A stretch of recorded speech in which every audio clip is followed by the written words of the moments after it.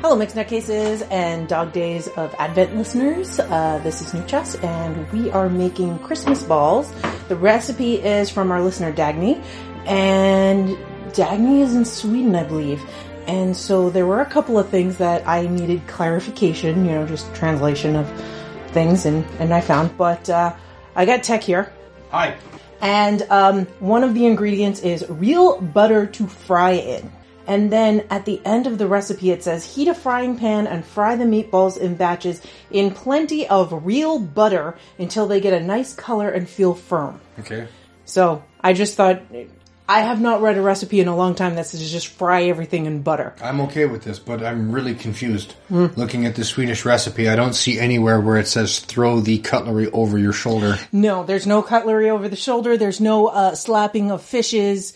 No pouring chocolate on mousses to make chocolate mousse. I don't even need a blunderbuss for this. I mean, it's amazing. It's a shooting boomin'. Shooting boomin'. I am very confused. I did have a bit of a confusion because it said moldable mutton, and I didn't realize that she put in parentheses that it's soy-based vegan ground meat, but I think it's hysterical, or adorable, or I love that they call their non-meat mutton. I was actually going to go look for real mutton for this, but we're using beef. Check back in later. Can't wait. Yeah. That is the balls, the Christmas balls. Frying up in a lot of real butter. So we have finished our Swedish Christmas balls. And thoughts? Phrasing? That's the name of it. It said Christmas balls on the recipe. Found your balls to be a little oniony. Oh boy. By the time I got them, your balls were cold. Okay, they cooled down really fast though. Yeah, they did cool down very fast. They were good. I like that there was no filler. That it wasn't meatloaf balls like I've had in the past. Yeah, I like the no filler. But just me and my particular thing, I don't like big crunchy onions, so I think there was a little too much onion in there for me. I think that might have come from the caramelized onion jelly thing that was part of the ingredients. No, it was the big slivers of onion I was crunching. No, I know, but what I'm saying is I put our stuff, the onion in the food processor, so it should have been really small. But, yeah. I halved the onion, and I think I could have even quartered it.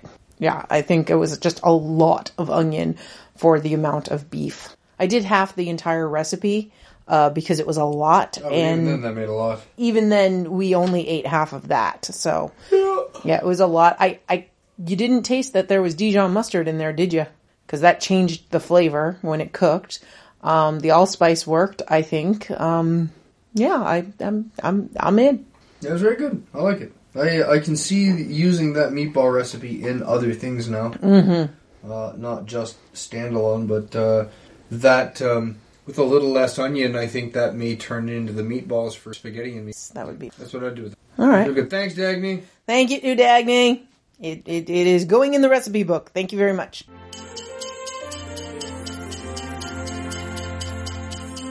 Nutty Bites is produced by Nimlas Studios under a Creative Commons Attribution No Commercial Non-Derivatives 3.0 International License. That means you can't change it without my permission. You can share it and send it to your friends. Just link back to me, my site, and everything. We live at nimlas.org, which has links to everything social media, including facebook.com/group/nuttybites and patreon.com/nukjas, or call 347-NUTTY42.